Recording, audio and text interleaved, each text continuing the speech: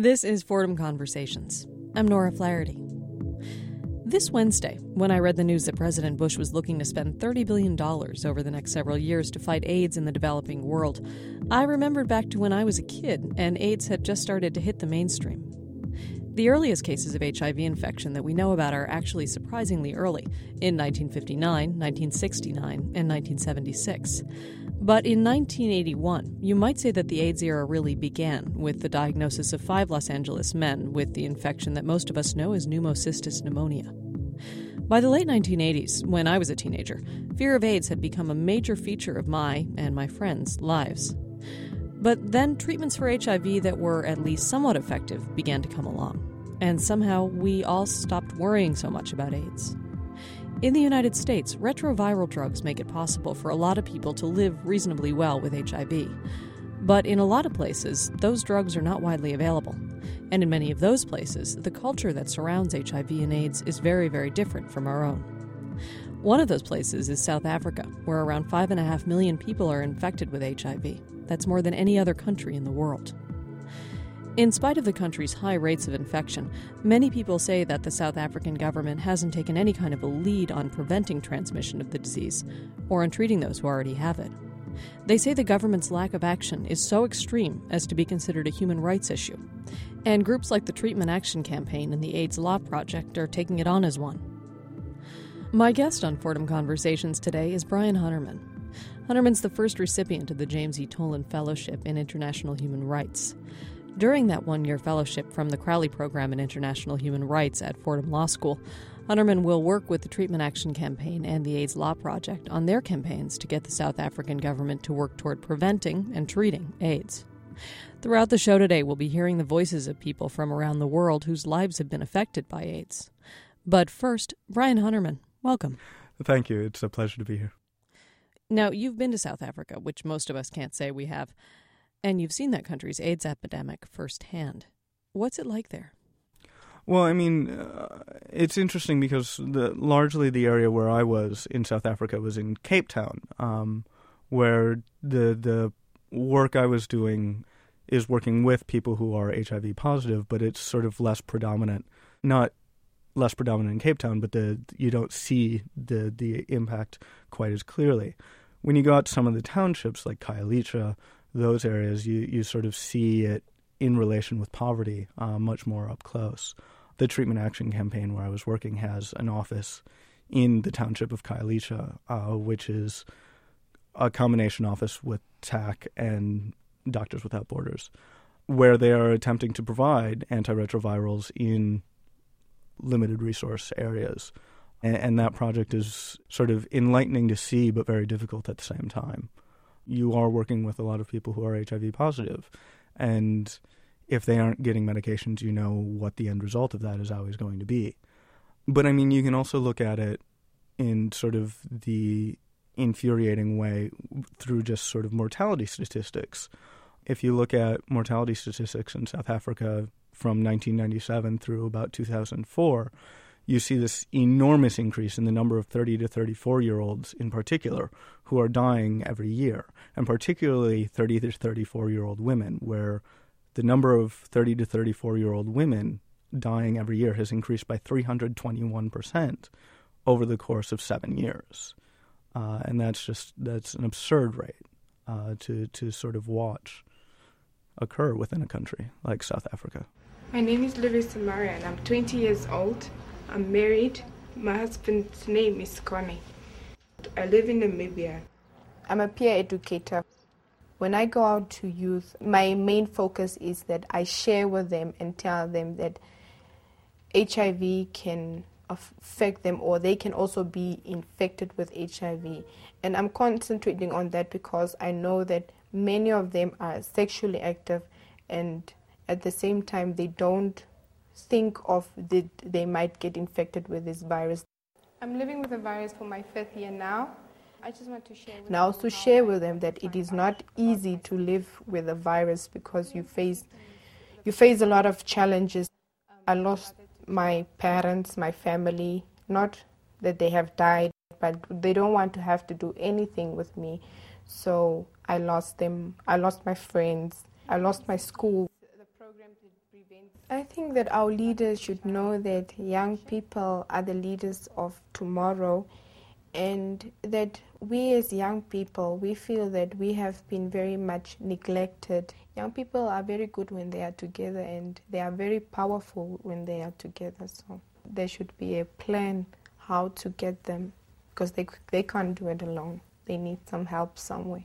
One of the things that you've worked on is getting prisoners in South Africa access to medication. Tell me about that. There was a lawsuit brought by the Treatment Action Campaign and the AIDS Law Project in a prison called the Westville Correctional Center, which is just outside Durban.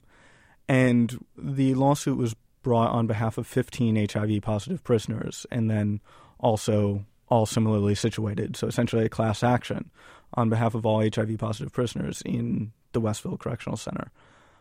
And that lawsuit was really about getting those prisoners access to treatment while they are in prison, because they had not been receiving any treatment, despite not being free to even go attempt to get it on their own. There's also been rampant tuberculosis within the prison, which is another issue that just needs treatment. And so the lawsuit was brought, and the South African government has fought it to some extent, claiming, one, that they've already been providing treatment even though they hadn't been. The case was actually decided and has still sort of been going through the appeal process. The advantage now that this case seems to be going forward and seems like the South African government is going to lose on it, that the AIDS activists will win. The benefit of this is being able to take it around to other prisons and sort of flag it as, if you force us to bring this lawsuit against you, we are going to win on it. And that's a very important thing to be able to do. So how does this relate to the issues that are facing the whole, the larger HIV-positive population in South Africa? In prison, HIV is still spread either via rape or just normal homosexual intercourse in the prison. And when those prisoners either get released or see their families again, you can see sort of transmission there to their families and on and on and on. This is all part of attempting to stem the spread of HIV anywhere where it's being spread. And prisons are certainly one of those locations. It's also a area where we can specifically target the South African government to say, you are responsible for these people because they are in your direct control. They are in prison. You have control over their activities. You are listening to Fordham Conversations on WFUV 90.7 and WFUV.org. I'm Nora Flaherty. The week before finals at school, my friend calls me on my cell phone while I'm riding the subway. I'm thinking I'm going to get this big, fat, juicy piece of gossip because his voice is unassuming and proud. He tells me that he had sex with someone he knew was HIV positive, without protection. I can't say anything right away. He's all happy because I don't yell at him. I swallow and whisper, I told you I wasn't going to get mad. Then the next day, at lunch, I start crying into my turkey and mustard sandwich. My tears mix with the mustard and drop on my shirt. My friend from art class tries to get me to talk, and I won't. She thinks some evil girl done broke my heart. And I let her keep thinking that. But in my mind, I fast forward through my other friend's life, imagining what will happen if he gets infected with HIV. Then I rewind through my own life, back to when I was a kid, when someone I loved fell victim to AIDS. I can't forget the anger, the confusion, to watch a man in his early 30s die of pneumonia because his immune system couldn't fight back. All traces of life faded away like paint in the rain. His warm brown skin, glistening smile, the muscular arms that once held me, had deteriorated. Our family friend was transformed into a pasty-stained, shrunken man in a hospital bed. He wore the same size clothes that I did, and I was only 10 years old. His bones stuck through his skin coat like death. Of course, his soul will go on forever, bright and more beautiful than his physical body ever was. I wonder why we sleep with people without protection.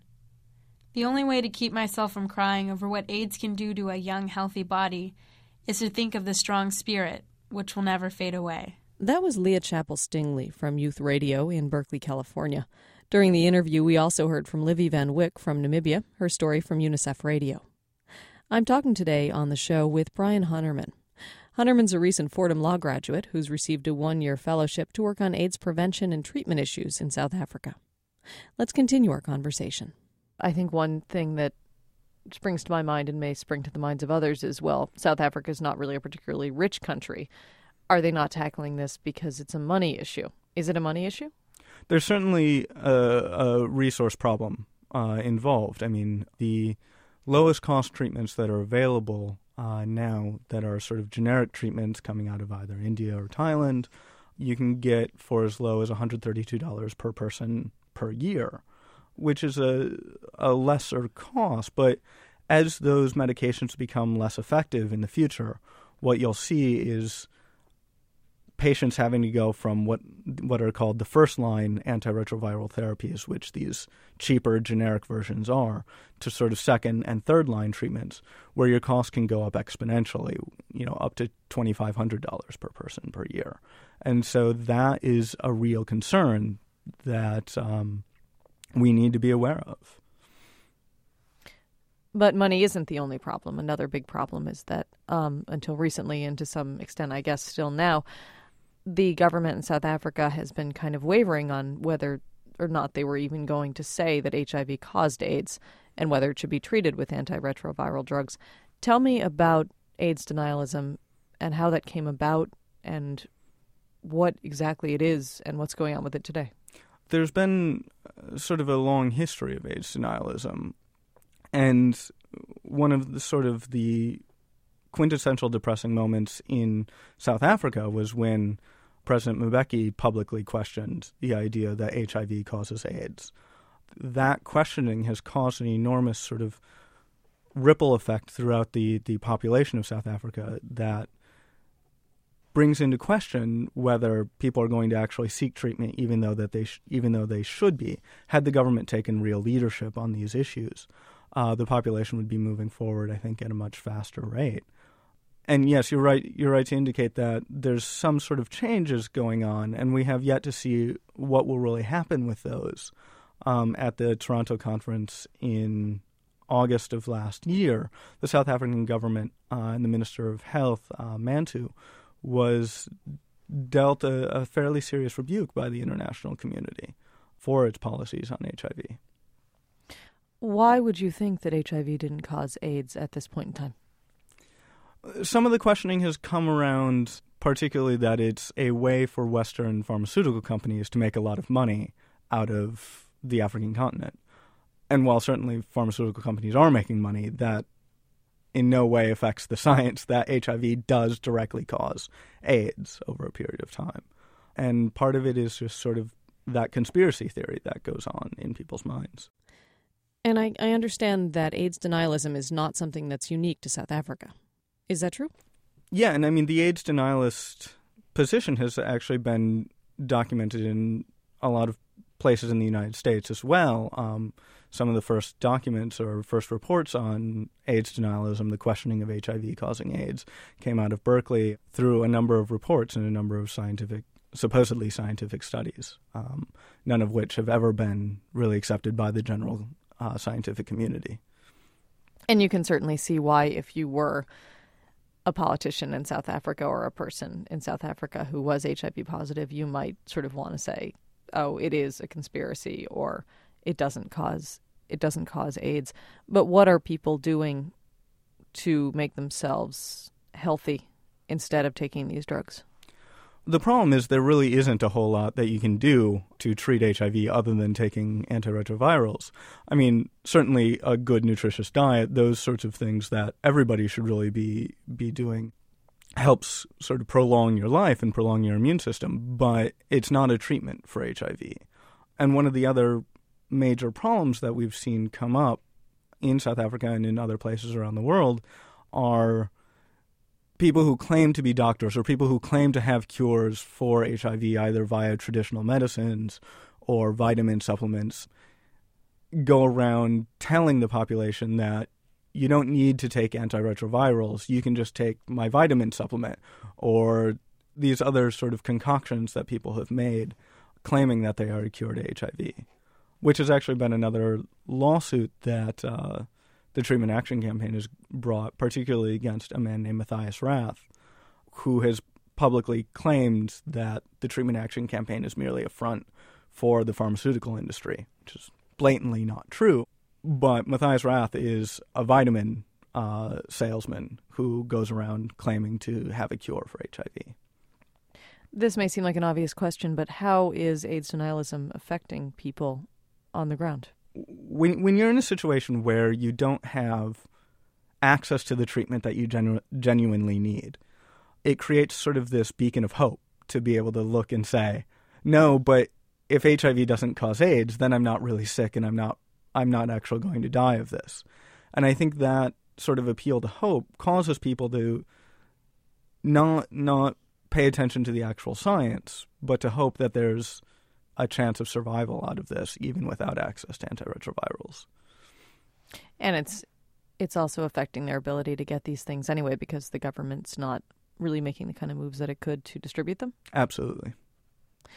What's the situation with private healthcare in South Africa? Private healthcare is expensive. Most people can't afford it. So to the extent that it is available, it is providing antiretrovirals. I mean, Edwin Cameron, who's a judge in South Africa, is one of the first public figures who have ever actually come out and claimed and stated openly that he is HIV positive, has regularly stated the only reason he is still alive today is because he has the financial ability to go out and procure drugs on his own, which the vast majority of people cannot. So the government would really have to be distributing these things or providing ways for them to be distributed. Yes. This is Fordham Conversations on WFUV 90.7 and WFUV.org. I'm Nora Flaherty. My name is Irina Kalinichenko. I live in Cherkasy, Ukraine. I'm 21 years old. I've been living with HIV for 3 years. Several years ago, like the majority of my peers, I thought that HIV didn't relate to me. We saw it as more of a problem for other countries. But now we see that Ukraine has the fastest growing rate of HIV in Europe.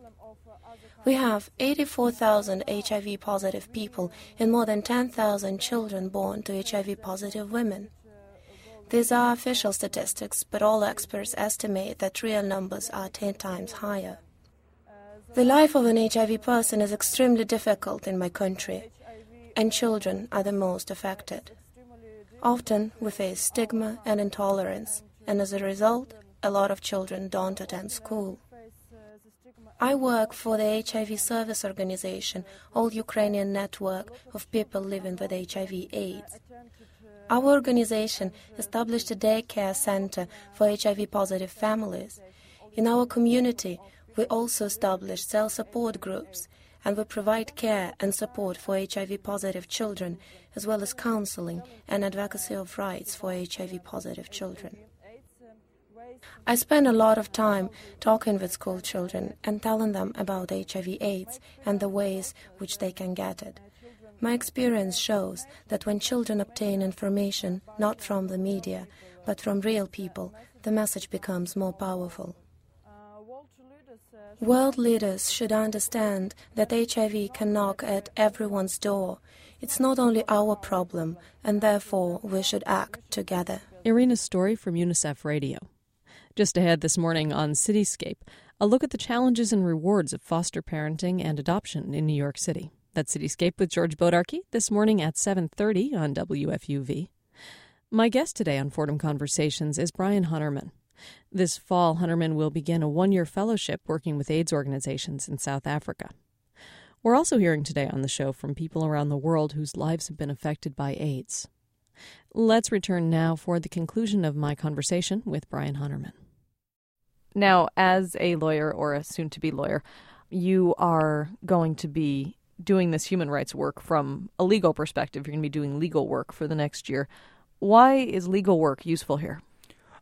Particularly when you're in the face of an overwhelming problem such as this and specific governmental denial, legal frameworks allow us to force the government to uphold what they are already obligated to do.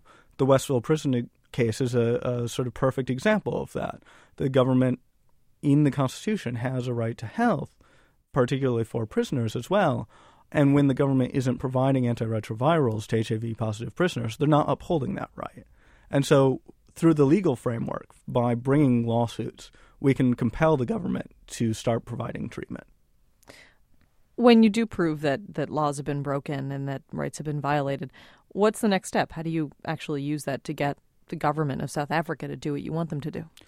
I mean, that's always one of the hard part. What's the remedy to human rights violations, particularly when there are these more positive obligations on the government?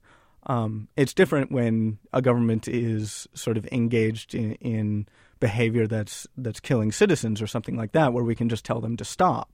It's harder when we have to compel them to actually proactively do something. Now, the Westville prison case, to go back to that again, there's a fairly easy way to go about that in which we tell the government, here are a number of HIV-positive prisoners who are in your direct control. You have the resources to at least provide them with medications. So you have to do that. And the court can grant that sort of remedy. It's harder in sort of the general every HIV-positive person in South Africa to say you have to provide treatment, because it's that resources question, and it's a harder group to identify, and it's a larger policy problem. What sorts of programs are currently being implemented by the government to prevent HIV transmission and to help people who have HIV and AIDS live longer? There is a destigmatization campaign out there, and there is a campaign to sort of make people aware of how HIV transmission takes place.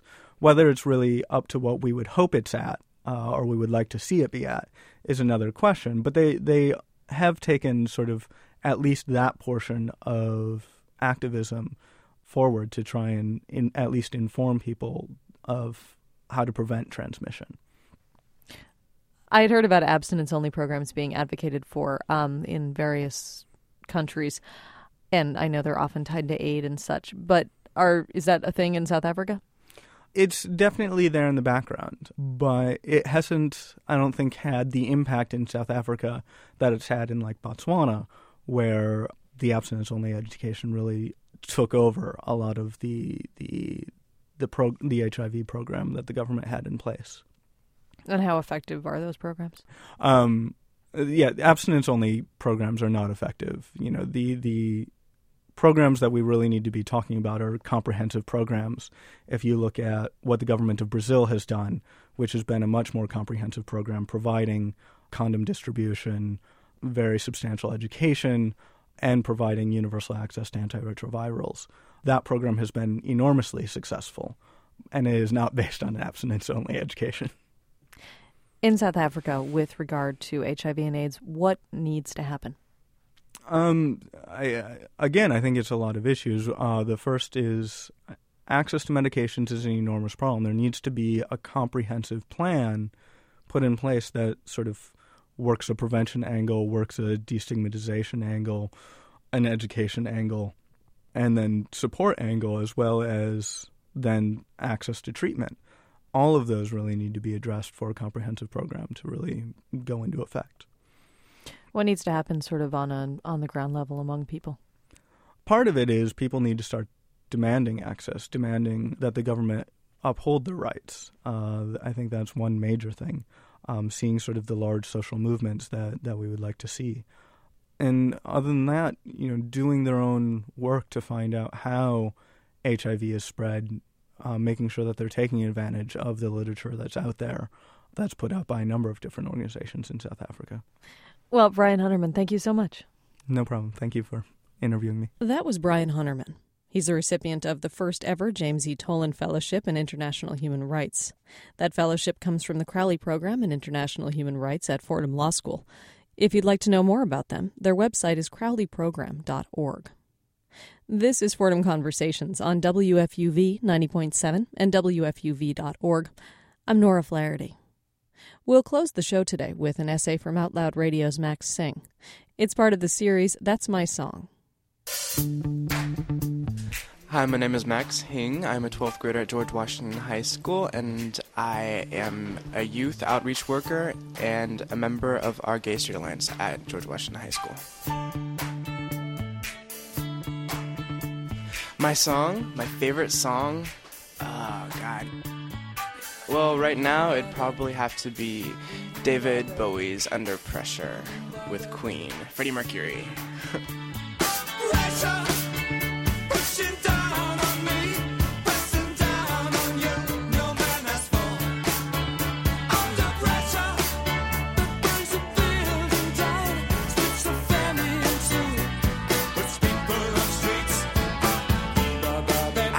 I don't know, it's just, whenever I hear that song, it reminds me that the human race is in this world together.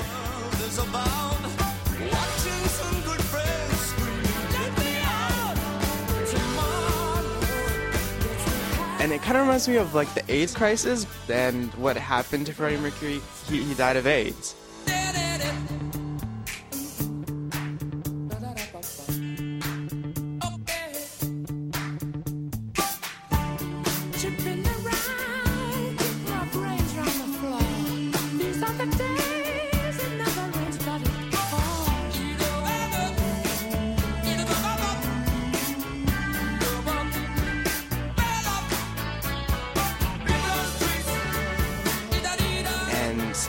It also reminds me of my cousin's father, who was a gay man in the 1970s, and he wasn't out.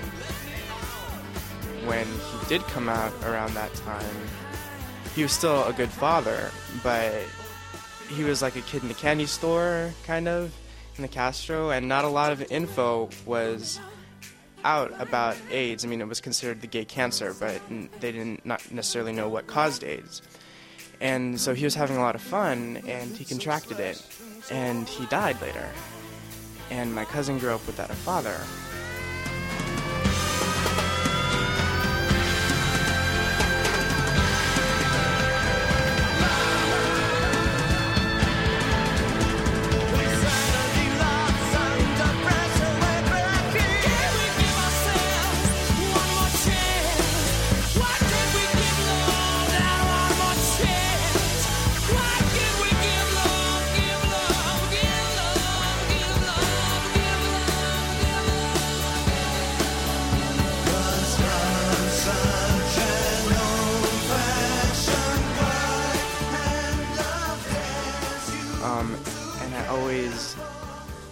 And I always thought that if more people at that time, cared about each other, even the queer community.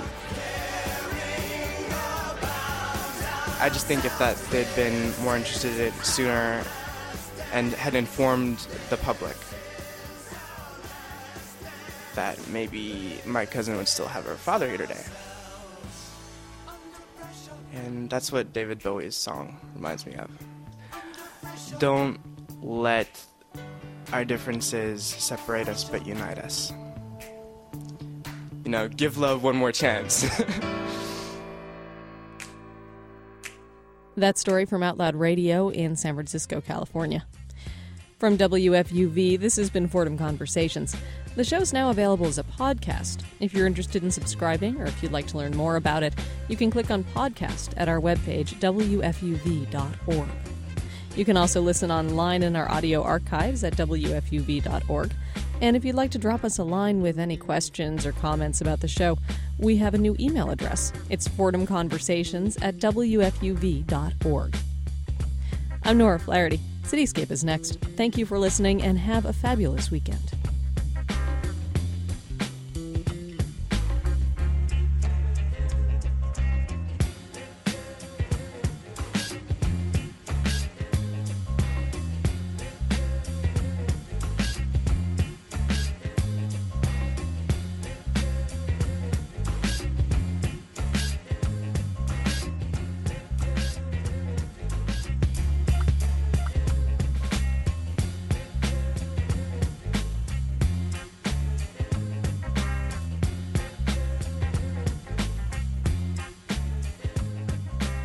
This is WFUV 90.7 and WFUV.org.